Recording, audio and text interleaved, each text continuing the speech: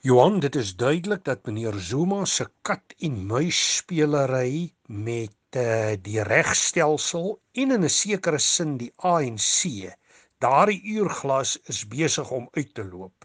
En die gesprek van Maandag het gefokus op om meneer Zuma te oortuig om te gaan getuig voor die Zondo-kommissie en die regsprosesse, veral die grondwetlike hofbesluit, te eerbiedig en te respekteer. Die som wat ek maak, en daar was nie baie duidelike inligting oor die vergadering nie, is dat meneer Zuma en ten minste lede van die top 6, want onthou hulle is verdeel, koppe gestamp het, en dit is duidelik dat meneer Zuma nie gaan bes gee in die verband nie. Dit laat meneer Zuma met basies 2 opsies. Of hy gaan letterlik voor die hof gedaag word en hy loop die risiko om tot 2 jaar gevangenisstraf te kry. Die ander opsie vir hom natuurlik is om die land te verlaat.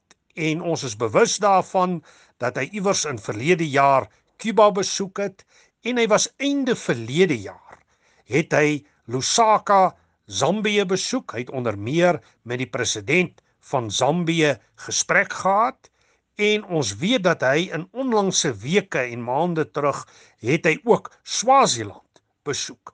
So ek dink die moontlikheid is definitief daar, dat meneer Zuma kan oorweeg om die land te verlaat.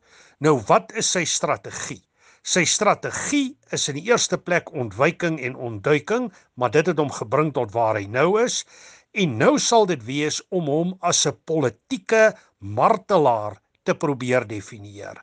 En ons moet net onthou dat meneer Zuma is wat ons kan noem in Afrika taal 'n sterk man. Hy vat stelsels aan, hy's omring deur elites. Ons weet as hoof van intelligensie het hy baie sensitiewe inligting oor baie persone, en dis ook duidelik dat hy nog groot ondersteuning het binne Suid-Afrika. So daar sal duidelik politieke mobilisasie wees. Die martelaarsfiguur, die politieke mobilisasie. Dan moet ons ook onthou dat hy 'n strategiese vennootskap in die verband het met iemand soos Ys Magashule, wie ook in die moeilikheid begin hardloop binne die ANC en ook ernstig weerstand bied. En dan is die derde musketier in hierdie verband natuurlik niemand anders as Julius Malema. En Julius Malema is weer skuldig aan verskeie dinge, maar onder meer die FBS banksaak. So ek sien reeds 'n herbeleining van politieke kragte. Hulle noem hulle selfs die radikale ekonomiese transformasiegroepering. Ek sien Julius Malema as deel van daardie pakket.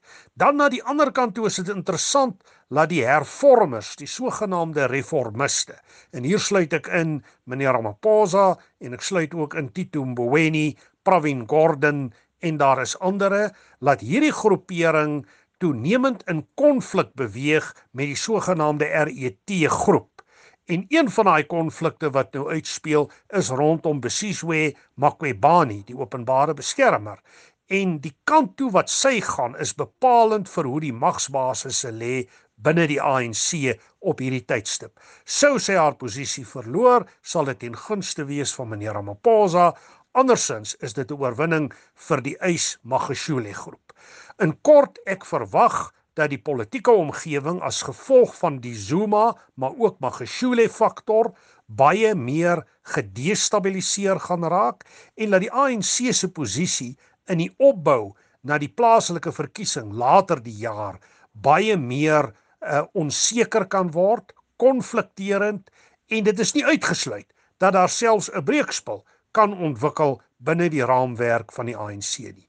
Plaas dit binne die groter doek van groot ekonomiese uitdagings, finansiële uitdaging en 10, plus natuurlik 'n fiskale afgrond.